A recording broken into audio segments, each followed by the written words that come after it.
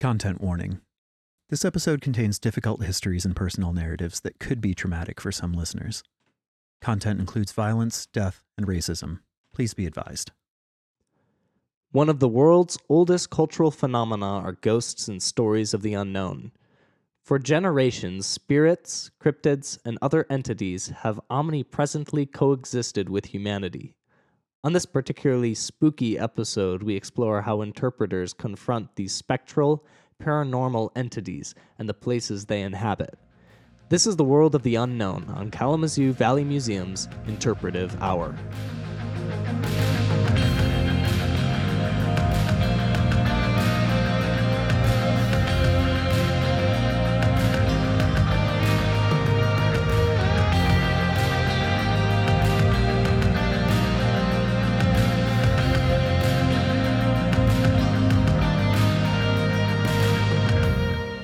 My name is Jacob Wolf. And I'm Gray Wilson. And today, as mentioned in our introduction, we are talking about ghosts, cryptids, and creatures.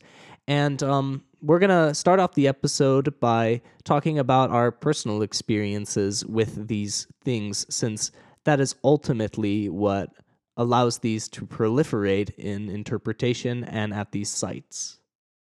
Indeed. Almost everyone has had an experience at some point in their life with something paranormal in one way or another, whether it's ghost stories, supposed cryptid sightings, or even family folklore about haunted objects. In my case, I spent multiple summers attending camps over the course of my childhood, and at these camps, stories regarding cryptids are my first memory of such experiences. I personally can recall the counselors telling us stories about the Torch Lake monster of northern Michigan, which was popularized by the YMCA, and although its origins are not in Kalamazoo, we often heard stories of how it perhaps made its way to our area and could be in the very lake that we were next to. Stories like this, over the course of my childhood, made it very entertaining, and for me, sparked an interest in what the world may have to offer outside of plain sight. Yeah, absolutely. I think of the experience I had more recently, because of course I had experiences throughout my childhood of ghost stories and stories about cryptids and such. But I remember that this even carried on into my college years. When working at the university archives, I had a coworker one day who approached me and told me about a sighting that he had while driving down a northern Michigan road. And as he was driving down the road, he described it as a deer on its hind legs. And it obviously disturbed him enough to tell me this, in which I had thought immediately that, oh, that has to be a Wendigo, which is an old kind of spiritual cryptid that exists in Native American folklore. And when I showed him a picture of it, he immediately went, okay, yep, and totally freaked out. And that's just one in a myriad of just different cryptid and paranormal experiences I've had throughout my life personally, and or just knowing these stories and stuff like that. So yeah, they really proliferate across individuals and cultures.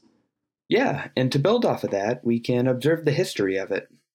Cryptozoology, meaning the study of hidden animals, is the scientific search for animals whose existence has not been proven.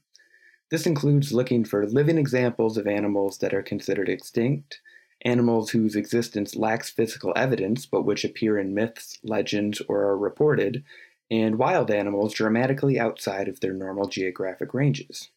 As is described by the International Cryptozoology Museum in reference to French scholar Bernard Heuvelmans, quote, his definition of cryptozoology itself was exacting, for it gives his sense of what a cryptid is. The scientific study of hidden animals, of still unknown animal forms about which only testimonial and circumstantial evidence is available, or material evidence considered insufficient by some, end quote. It comes from the Greek word kryptos, meaning hidden, unknown, secret, enigmatic, or mysterious, hence literally the study of hidden animals. The term was brought to the attention of the public by Heuvelmans, but also by a man named Ivan T. Sanderson. Both gentlemen are said to have coined the term themselves by means of their writing, although it was unbeknownst to each other, and during roughly the same time period. Heuvelmans published On the Track of Unknown Animals, and Sanderson published Abominable Snowmen, Legend Come to Life. These books, which soon became international bestsellers, were the first mass-produced examples of literature regarding cryptozoology.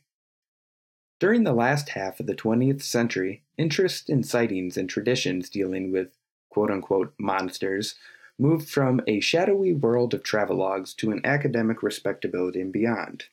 And as well as this, it evolved into a booming tourism industry as people today flock to the furthest corners of the world to perhaps catch a glimpse at these unknown beings. According to the International Museum of Cryptozoology, Heuvelmans had argued from its beginning that cryptozoology should be undertaken with a scientific rigor, but with an open-minded, interdisciplinary approach. He also stressed that attention should be given to local, urban, and folkloric sources regarding such creatures, arguing that while often layered in unlikely and fantastic elements, folktales can have small grains of truth and important information regarding undiscovered organisms. The field of cryptozoology today continues to tempt the hopeful and the adventurous with the possibility of existence.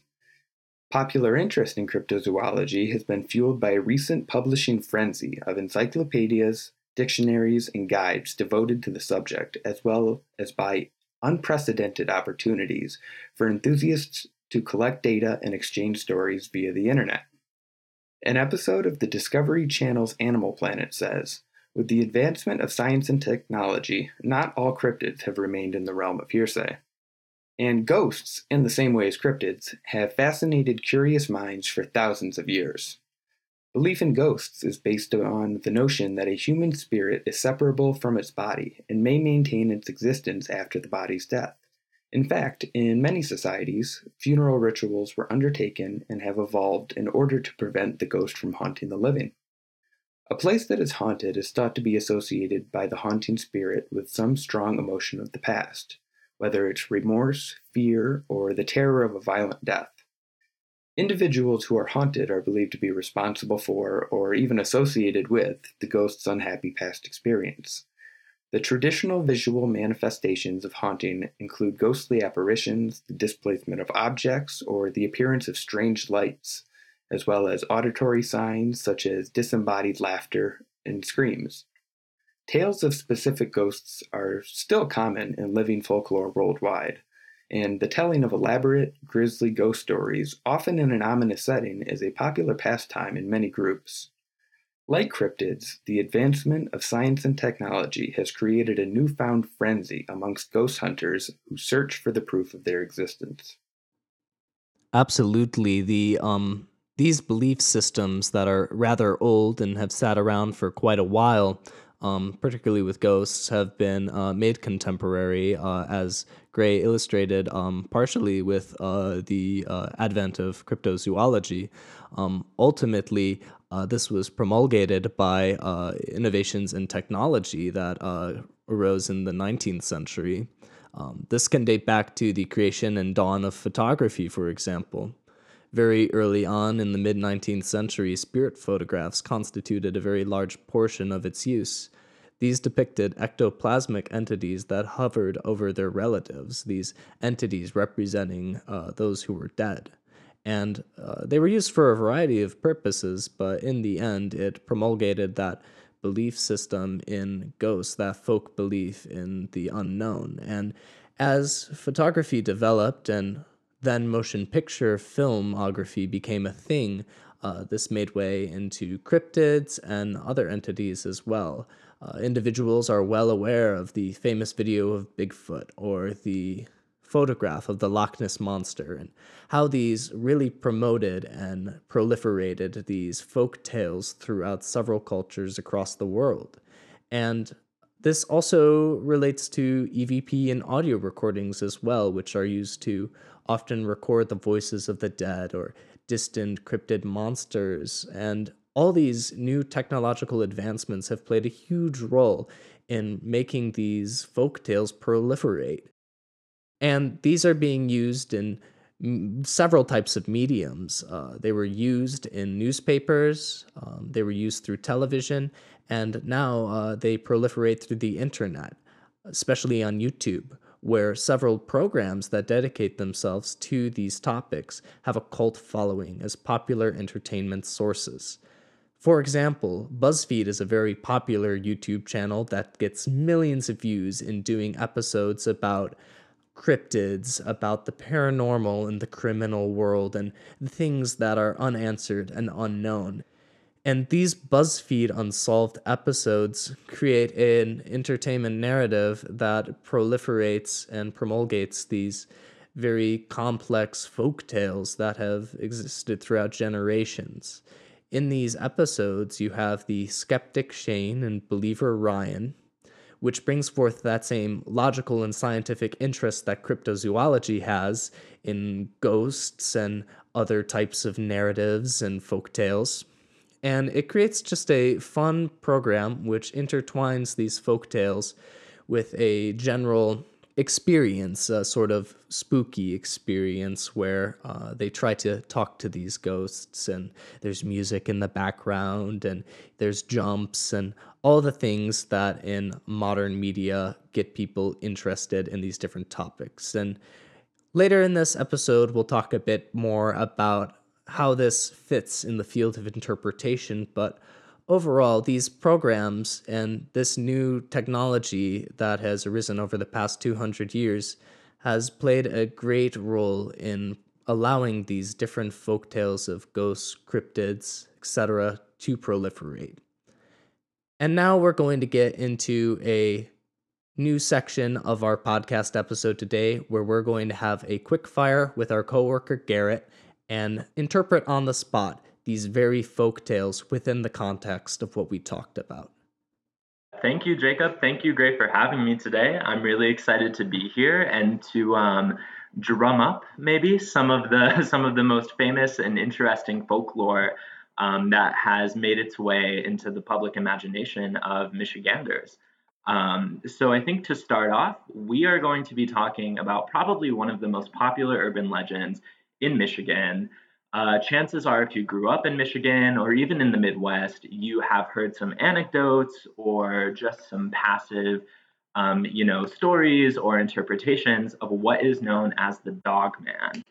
So the Michigan Dog Man and its legend involves a tall, dog-like creature with piercing yellow eyes, a screaming howl, all the common archetypical markings of a beast, basically.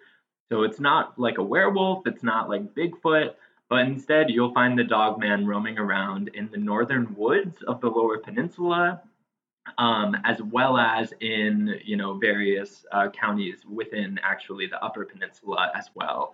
So the origins of this myth are claimed actually by Steve Cook, who is at that time a DJ at a Traverse City radio station. He claims that he actually started the myth when he made up a song about the Dogman entitled The Legend. And this was supposed to be an April Fool's Day joke in 1987. However, what Steve Cook kind of failed to recognize at the time, or what he underestimated, was that people were going to start hearing this legend and quickly start to corroborate it with actual lived stories of their encounters with a creature that really closely matches the description that he laid out. So, for example, one man recalled an incident with a beast in 1938 when he was approached by a pack of dogs as he was hunting in the woods. When he fired a rifle into the air, most of the dogs ran away, but one dog in the pack just stood up and glared at him for a few seconds before it started sprinting away. And actually, the very first reports of the Dogman date back 100 years before the legend even began, in 1887, when there were two lumberjacks who claimed that they saw a creature with a man's body and a dog's head. And there were also similar reports from French fur traders dating as far back as the early 1800s. So Rachel Clark with the Michigan History Center, did an interview with NPR recently that kind of walked us through the legend and the sightings of the Michigan Dogman, which date back all the way to the 1800s. So Clark says, quote, "The early reports are usually of men working in the woods who encounter this beast during their time there. And then over the years, it's a lot of times people who are again alone, either on an isolated road or in the woods. Their encounters are similar enough. They do talk about this beast coming out of the woods. It's very agile. It jumps in front of their car or in front of them. It scratches at their houses or their tents." End quote. So some say also that the existence of the Dogman was proven in what's known today as the Gable film.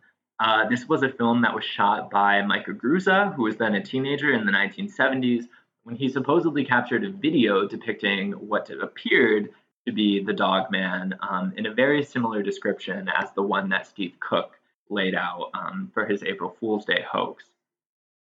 Since the viral video was released, Aguirre has admitted that it was an elaborate hoax and that the video was doctored to include footage of what appears to be the quote-unquote Dogman.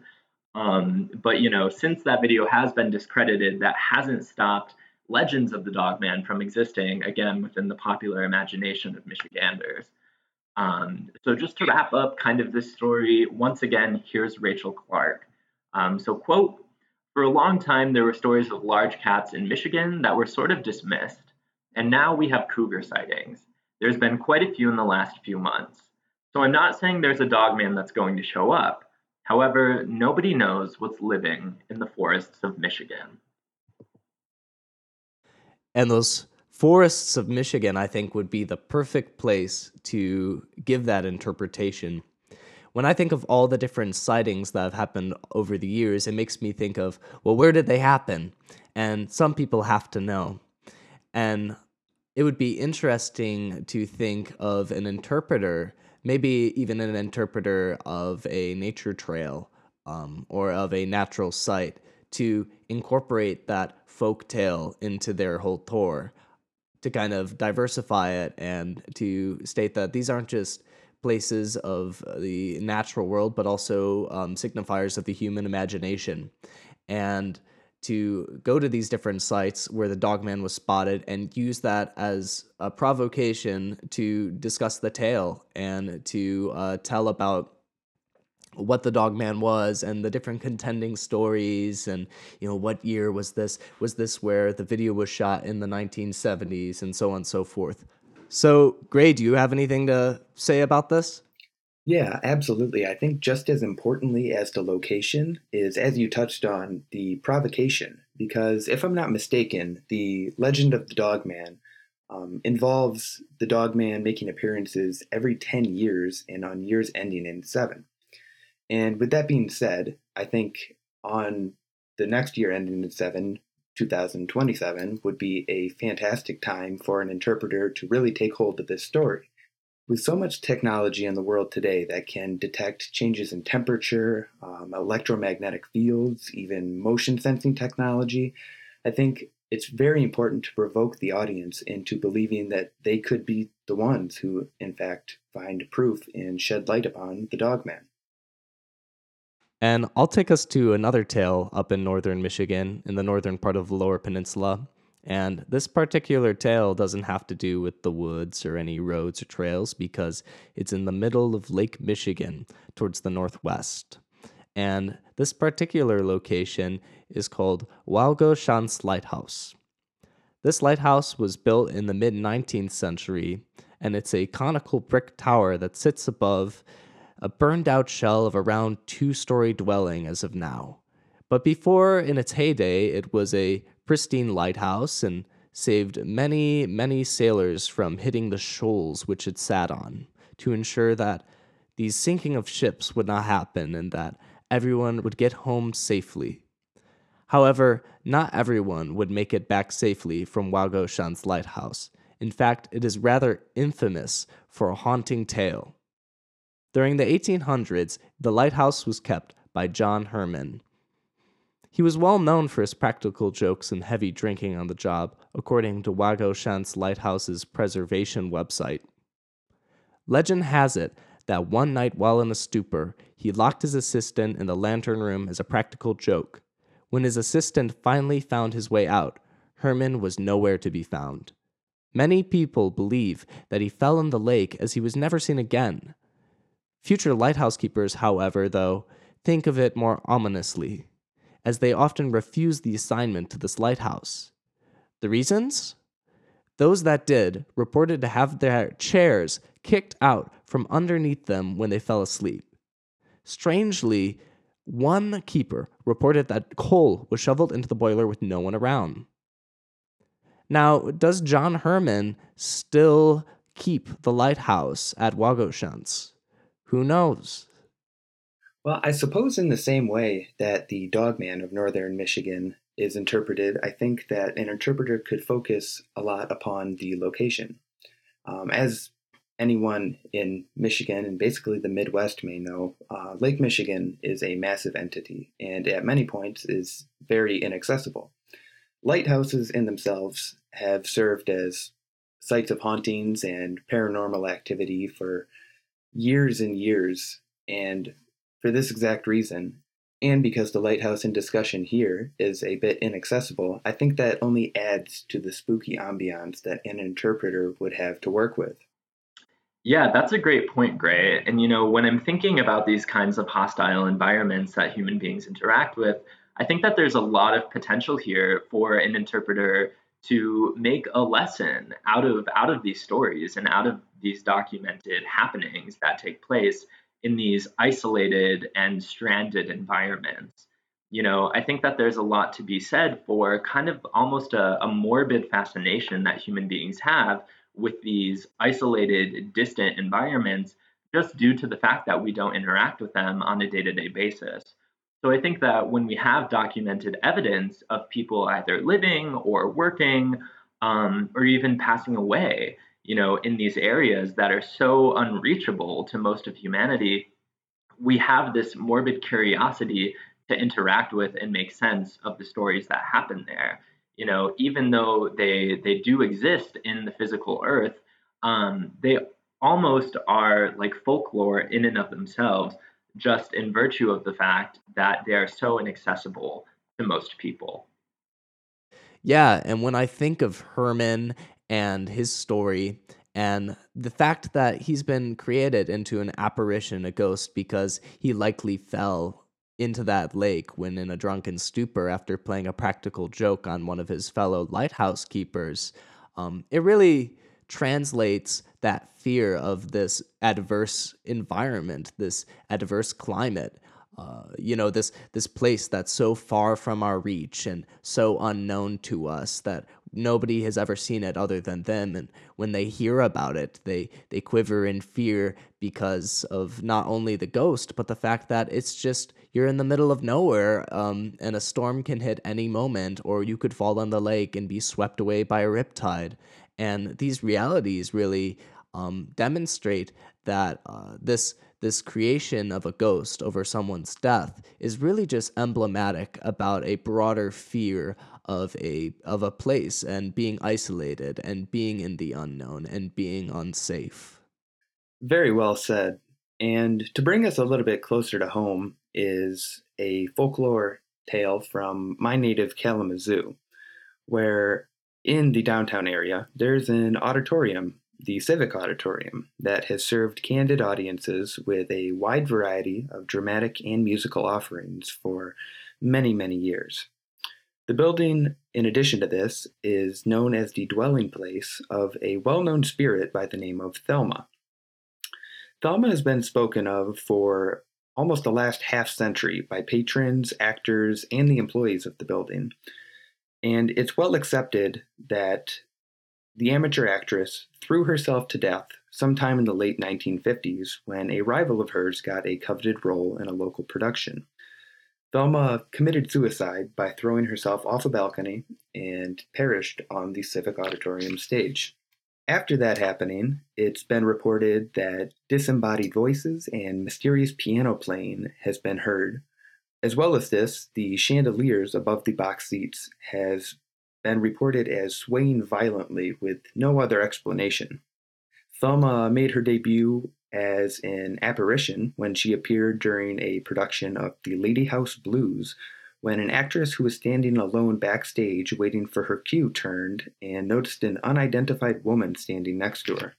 Whether her soul is trapped at the auditorium due to taking her own life on the stage, or an eternal attachment to one of the antiques that were donated to the auditorium through the years, everyone has come to realize that Thelma will be a permanent resident at the Civic Auditorium. How might you interpret that? Well, I think it's, we were talking about like broad themes about how humanity feels about these kinds of like more universal fears and traumas and terrible things that happen in their lives, and how the lighthouse reflected that in a way. And this reflects a whole different thing, because this reflects an interpersonal strife that a lot of people go through. This reflects a lot of different stories that are told that we haven't discussed, but that are told across Michigan folklore about a lady in white, or maybe a strange apparition of an individual who was wronged.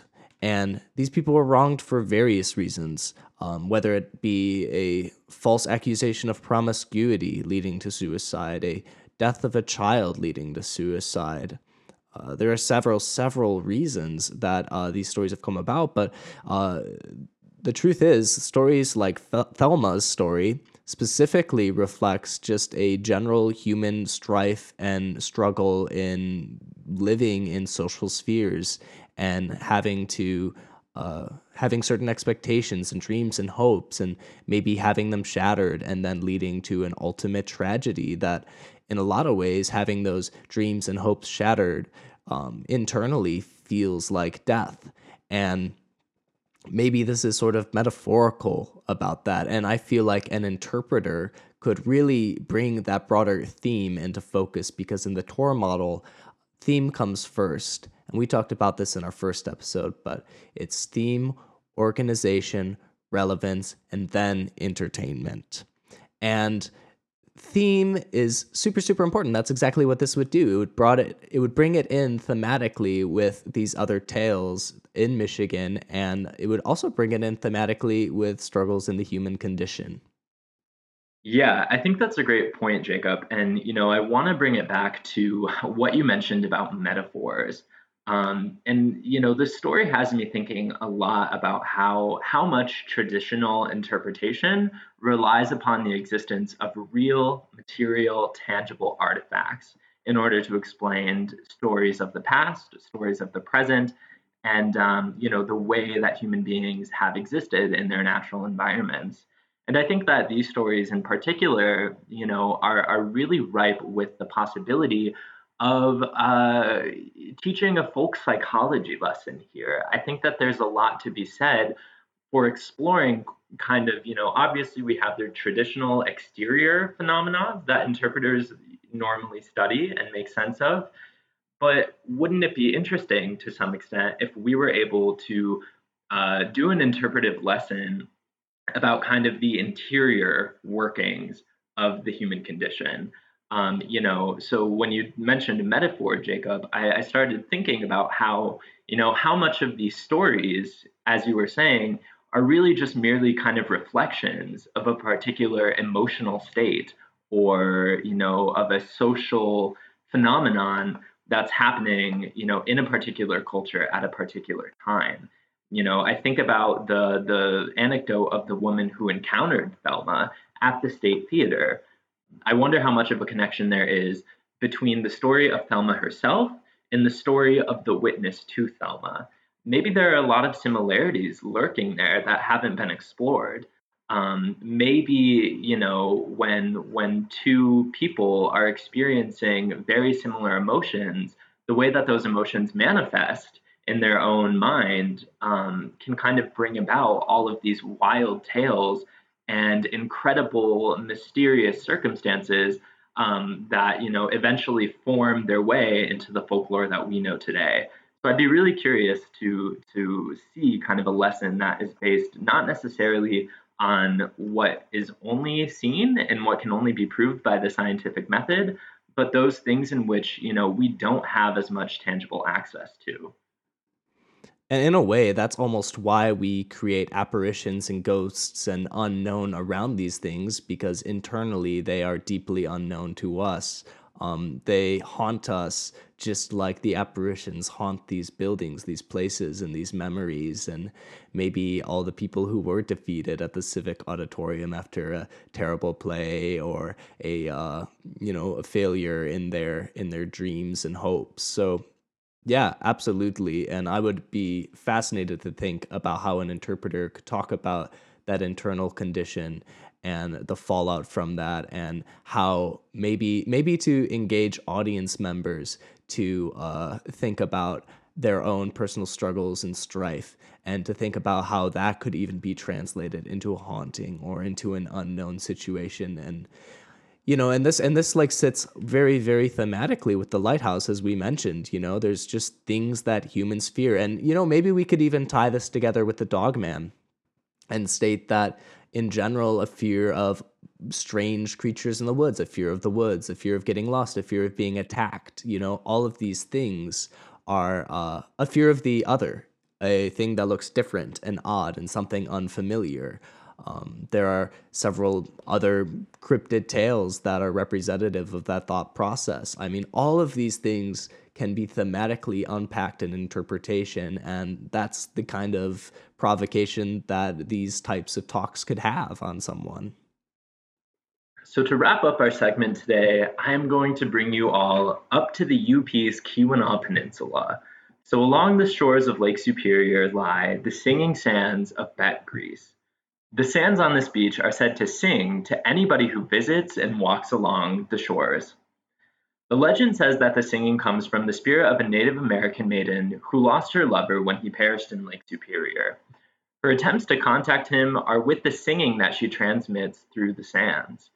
Visitors to the beach are encouraged to help the maiden find her lost lover.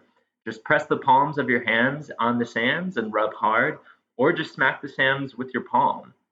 The noise it emits is like that of a puppy's bark or of rubbing of a loon. And I'm thinking a lot about how the last stories we mentioned dealt with really complex themes about human psychology, the human condition, the way that some of our trauma and, most morbid ideas can manifest into creating new realities for ourselves and both for the people that these stories are passed down to. And I think that this folklore is a little bit interesting because, from what I can tell, the theme is a little bit more direct. I don't read this story so much as some complex narrative about the human condition as much as I read it as a really simple warning sign for people. I think that the utility of this story is less so to entertain these wild, broad notions about, the human spirit, so much as it is basically a parable about not going to swim alone on a beach. And I think that, that doesn't take away from the grandeur of folklore and the grandeur of, this story. I think that really it just goes to show that folklore can be used in a really versatile way. Folklore can tell a lot of different stories, and the uses can be really broad. So, whether we are attributing some deep philosophical meaning to the existence of a cryptid or a ghost, or whether we need to tell our younger siblings and our kids that we need to be careful when swimming in Lake Michigan. I think that there are a lot of ways that these stories can manifest, and their utility varies based on what is needed by a particular population or a particular person at a certain time. Thank you so much, Garrett, for your input. And although when we were talking about all these different Michigan folk tales and different cryptids and ghosts, and maybe how we would interpret these within the context of contemporary ghost and cryptid explorations and interpretation standards, there in fact are a lot of places that are already doing it that are not in Michigan. And the first place we're going to talk about today is in Mansfield, Ohio, at Mansfield Prison. This location is often known as the filming location for Shawshank Redemption and several other famous Hollywood films. However, its history dates back way further than that. The site was constructed in 1886, and it is 250,000 square feet. It was constructed in the style of Gothic architecture, and it was often nicknamed Dracula's Castle as a result of that and its tumultuous history. It functioned as a prison for several years, where guards as early as 1898 were in a New York Times article which detailed how prisoners were hung by their thumbs for protesting not being allowed tobacco, and they were also given one meal a day. These gracious treatment of prisoners, this very tumultuous atmosphere, and the memories that came with it, caused it to be rather infamous. And eventually the ghost narratives came about, and individuals started saying that the prisoners who died there being mistreated by guards or being killed by their fellow cellmate, those prisoners, they lingered. They stuck around, their spirits hovering throughout this Dracula's castle, this Gothic prison, this giant building that eventually fell into disrepair in the late 20th century due to diminishing funds and a need for space. And people have used this place in a lot of different ways since this prison function really left. For example, it was used as a site for several paranormal TV shows, such as mentioned earlier, BuzzFeed Unsolved, Ghost Adventures, and more. These situations combine that popular media with the history and folklore and entertainment to maybe create a unique form of provocative interpretation. It also has several tour guides and tour opportunities that people can visit. It is a landmark historical site, and the institution has an archivist, the institution has programmers, and it functions very much like a house museum. It is a historic site after all. And these types of tours that are offered for individuals, which is the type of interpretation that they do offer, can either be self-guided, where people are allowed to explore at their own will and read the interpretive signage, or be guided by individuals and focused on different topics, such as the relation of the institution to Hollywood and the films that were made there, or the stories of the prisoners themselves specifically who lived there, or even just a general private tour for anybody who is interested in a very specific topic that the interpreter can provide to the visitor. And these tours demonstrate actually really interpreting at these paranormal sites and using the historic context and using that to proliferate these folk tales of ghosts and spirits that are tied to these very, very difficult histories that have happened at these institutions. And while we discussed with Garrett how interpreters or institutions in Michigan might discuss certain folklore, Kalamazoo itself is already host to some paranormal interpretation.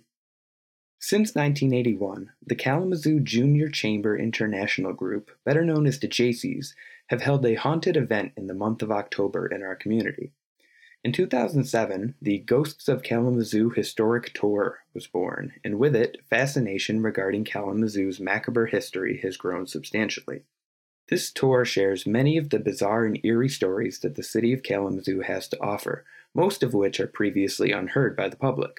For example is Bronson Park, the peaceful area of greenery dotted with a fountain and statues, which is right in the heart of downtown Kalamazoo. Though many people see this park as nothing more than a serene place amid the otherwise active city, the location has a very troubled past. Those who have visited the Kalamazoo Valley Museum may be aware of the appearance made by former President Abraham Lincoln in our very own Bronson Park, though at the time he was a lawyer speaking in a rally for the Republican presidential nominee John Fremont. As mentioned in the book, The Haunted History of Kalamazoo, at the time, the Republican Party thought that the up-and-coming lawyer was too conservative on anti-slavery issues. For many decades, rumors have arisen that the apparition of Lincoln has been sighted throughout the park. This has gone on to cause a great deal of speculation as to why such a prominent figure in our nation's history would dwell in a place such as downtown Kalamazoo. The authors of the book Nicole Bray and Robert Deschênes surmise that it may be because this is the one time that he spoke and no one listened. Others have speculated that it may not be Lincoln who resides in the park, but instead entities with a connection to the Civil War cannon that is found there. The cannon, used in the war by the Union Army, clearly already bears an affiliation with death, not unlike those in the fields of Gettysburg, Pennsylvania, which is globally renowned as a location for paranormal activity. According to the authors, paranormal experts agree that it is not only the battlegrounds that hold paranormal energy. These experts feel that in many cases it may be the weapons of the war themselves to which the spirits are tied. In that sense, it could very well be the apparitions of Union soldiers that reside in our downtown park. Such tours, like the one given in Kalamazoo, provoke audiences into looking past what might be readily available in front of their eyes and into the realm of the paranormal. Kalamazoo, that's local. Ohio, it's not that far away. But these practices, they proliferate even further down south in New Orleans, Louisiana, which is one of the premier and most famous sites for paranormal interpretation. These tours, they proliferate particularly in the New Orleans French Quarter, which is a very old portion of the city and has a rich cultural folklore around many of its French colonial buildings. This folklore states that these places are haunted by former residents who died by misfortune, disasters, and disease, if not anything more. According to a tour website, historical research is combined with an ancient art of storytelling.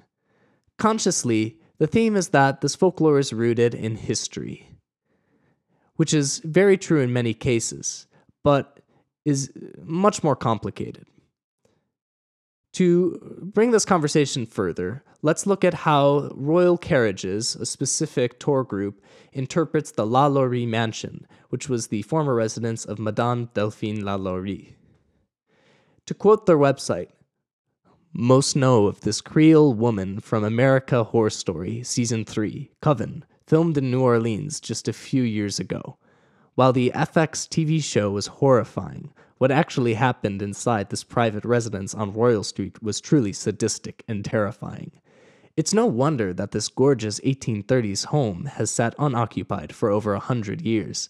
The current owner, whom we've taken on a carriage ride on several occasions, seems to be in love with the mystery of his haunted property and only visits his French Quarter home a few times each year, knowing that countless people underwent such odd medical experiments and torture. Would you rest easy at night?" Now that's great, right? So that's a very classic kind of spooky introduction, and it hints at the fact that, okay, this is a historical building, this has been around for a very long time, and it's a story that actually happened. But the issue with this is that in the description, it doesn't describe who was particularly tortured, and these were slaves. Up in the attic, Madame Delphine Lalaurie would take the individuals who she had enslaved and would torture them and would kill them and would do terrible medical experiments on them. And although she was run out of town by a group of angry townsfolk who very much disdained her treatment of these individuals, despite the vast amount of racism that existed in America at the time, it still reflects some broader themes in that society. It reflects the mistreatment of humans who were wrongfully owned due to their skin color. Madame Delphine Lalaurie really committed a hate crime up in that attic. She tortured people because she saw them, not only because she was just a sadist, but because she saw them as lesser, because she was prejudiced against these people, and the institution of slavery at the time allowed this to happen in general, allowed her to have this power over these individuals so she could do such terrible things to humans. And by sensationalizing this and making it an entertaining spectacle, that takes out the whole context of the fact that she was a slave owner and that these people up here were tortured and brutally treated and killed because of the fact that they were people of color. And this speaks a lot of weight to general historical interpretation of these paranormal sites and how the entertainment tends to be coming first at a lot of these places. And it brings us to our final point in this whole podcast, which is how can paranormal interpretation grow? How can we provide that contextualization? Because at somewhere like the La Laurie Mansion, this tour obviously is not providing that context of slavery in the United States and the racial context that allowed this to happen, allowed these people to be killed. And in a way, it's really a tragic sight. It's a very, very sad place, the place for mourning, but it's treated as a sort of entertaining spectacle, a very fun place to get your adrenaline going and to be entertained. But it's completely missing a lot of context. And I think this context is the way that this paranormal interpretation can grow. When we think about the TOR model that we introduced in episode 1, the whole point of that interpretive model is to provide a stepping stone kind of guide on how to interpret various things. And in this model, the first thing that comes up is always theme. And most of these tours, especially with the La Laurie Mansion, and I think back to Mansfield as well with all their ghost center tours, really the theme in these situations is spooky or scary, or it doesn't contextualize it in a wholesome way. And the theme is also given a back seat. Entertainment comes first. And in the TOR model, the line of importance is theme, organization, relevance, and entertainment. Entertainment is important, but it comes last because without the other three things, the wholesome nature of the interpretive experience is lost and it's not contextualized. And you run into issues like this where nobody talks about the context of slavery at the La Laurie Mansion, what allowed that to happen. No one talks about the fact that likely Madame La Laurie's racism is a large reason why she felt so justified in committing these sadist acts. And it also does not thematically place it within the broad mourning of slavery and the mourning of the people lost due to that institution who were against their will kept and owned by people. So I don't know what you think about this, Gray, but I think there's definitely a lot of work to be done in the field of paranormal interpretation from this perspective, particularly. And I guess this is like a social justice perspective I'm giving out right now, but it could also like go on beyond social justice, just in general, like just that contextualization across the board. Yeah, I definitely agree. At many sites, and all too often, it's been made clear that interpreters and the institutions that they're a part of put the emphasis on the wrong things. Now, it's of course of high importance to stress provocation, but as Jacob has outlined for us, this needs to be at the end of the interpretive model. However, it is of large importance when it is in the right context. As well as this, it's important to take into account what cryptids and the paranormal in general represent for the general public, which for many is a desire by those with a curious mind to pursue something beautiful and extraordinary in what they might otherwise consider a very mundane world. Provocation, when it's done in a proper context, can make a world of difference, because rather than giving people facts and trying to influence their decisions, the field of paranormal interpretation can grow by encouraging people to engage and draw their own conclusions or make their own speculations. Yeah, absolutely. Provocation and entertainment, even though it's at the end of that TOR model, is still extremely important. And ultimately, this is what hooks people on these folk tales and gets them interested so they can draw their own conclusions.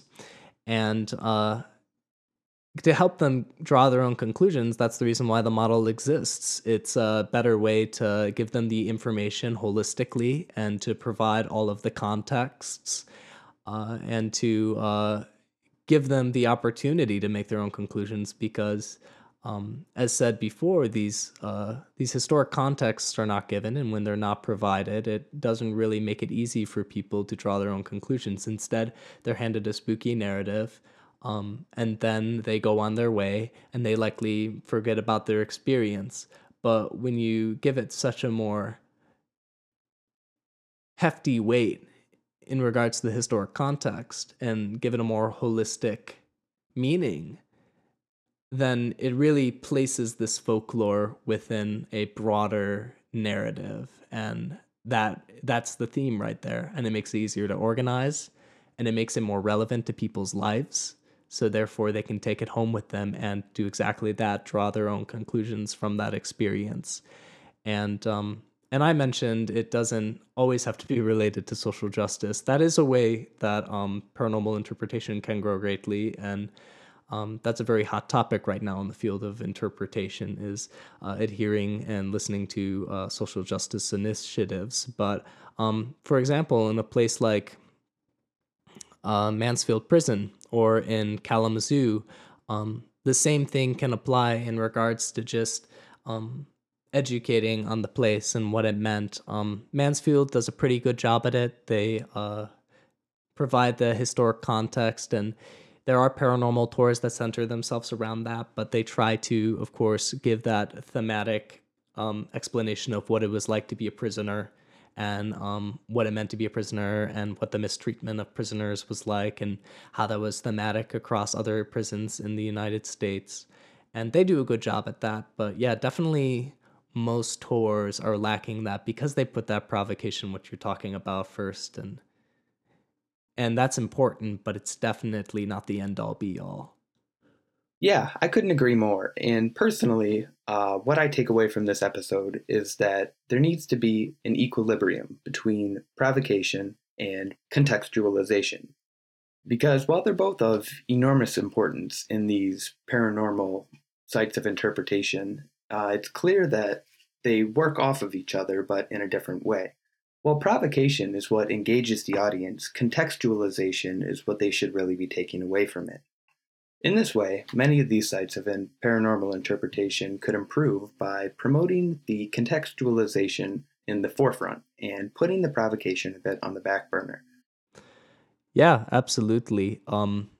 And maybe not even putting the provocation in the back burner, but just like really finding that balance, being able to realize that we're allowed to allow people to be entertained and have a fun, provoking experience, and to be maybe a little spooked, because that's part of that folkloric experience, just to naturally have that adrenaline-driven experience. But when that's everything, and the historic context or just the general context of the folktale takes such a back seat that such important details to making your own conclusion about it are left out, it just leads to a completely vapid experience.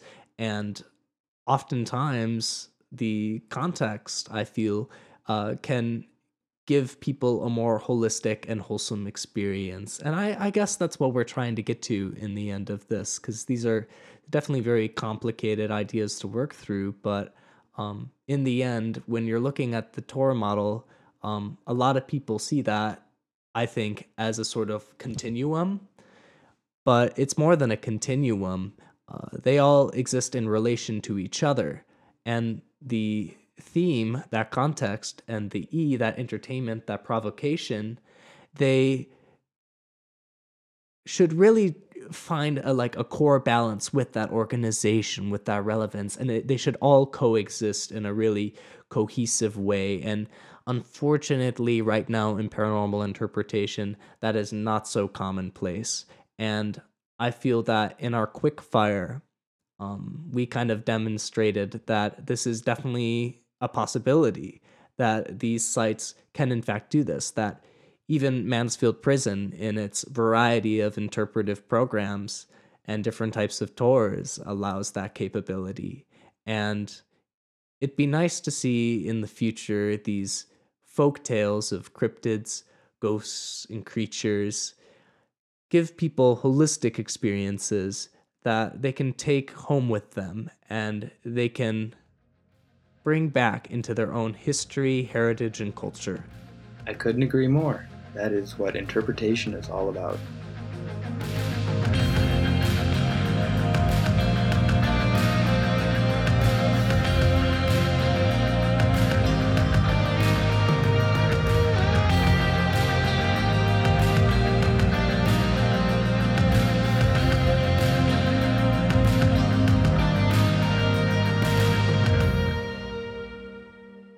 Thank you for listening to the Kalamazoo Valley Museum's Interpretive Hour podcast. If you wish to learn more about the episode and topic, please visit kalamazoomuseum.org/podcast for bibliography, notes, episode transcripts, and other behind-the-scenes content.